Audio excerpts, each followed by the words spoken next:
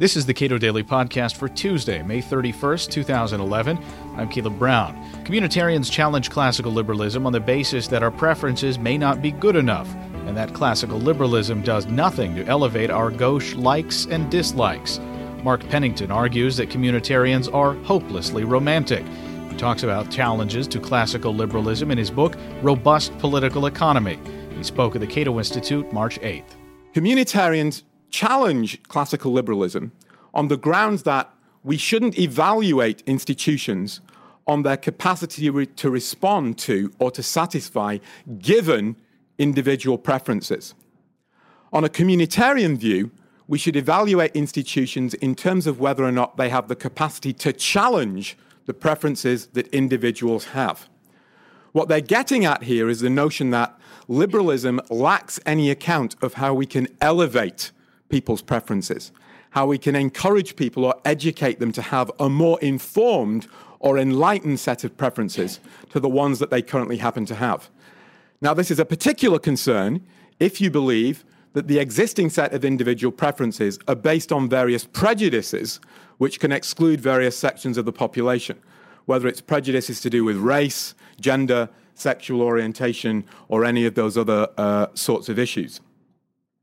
On a communitarian view, democracy is better placed than the market to challenge irrational or prejudiced preferences that people may have, precisely because it's based on majority rule. On a communitarian view, people's preferences should have to be justified to the majority before they can be put into practice. And this majoritarian check will provide the context within which bad preferences can be weeded out and that we can have an overall elevation in the quality of the preferences that individual actors happen to have. Now, this kind of view, if we think about it in terms of robust political economy, I argue in the book, is based on a hopelessly romanticized view of how any democratic or majoritarian process can actually operate. It's based on a complete failure to understand how most people learn in most situations in life. The most important form of learning in society, especially if you take Hayek's ideas seriously, isn't the kind of learning that takes place when we argue with one another in a public forum and come to a majority decision about which particular view is best. The most important form of learning takes place from seeing what other people do in their lives and learning from the experiences of other people.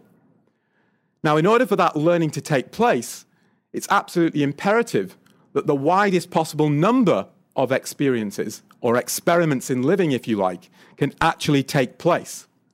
Majoritarianism, by its very nature, squelches the process of experimentation.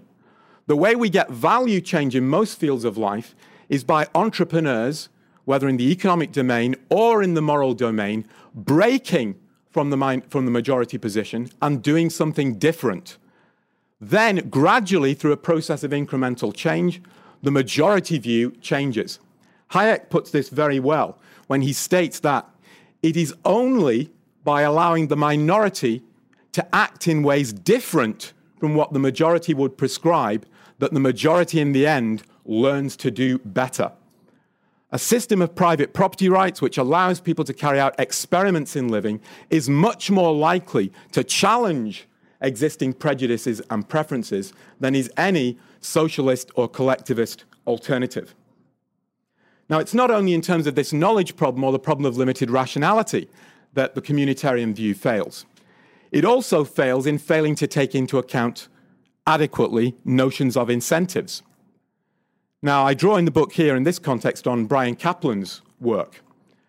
Caplan makes the point very persuasively, following people like Brennan and Lemaski in the past, that the institutions of democracy do not actually provide people with adequate incentives to challenge the preferences that they have. Why?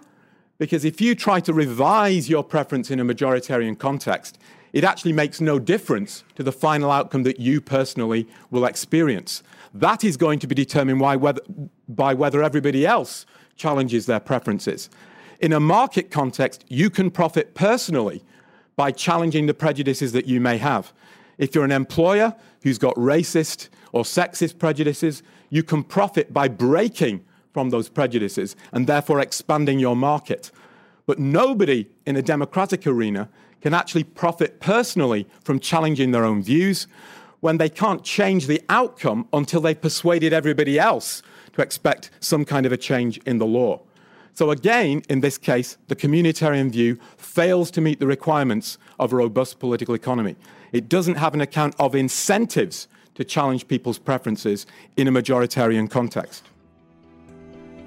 Mark Pennington is author of Robust Political Economy. You can watch the full March 8th event at cato.org.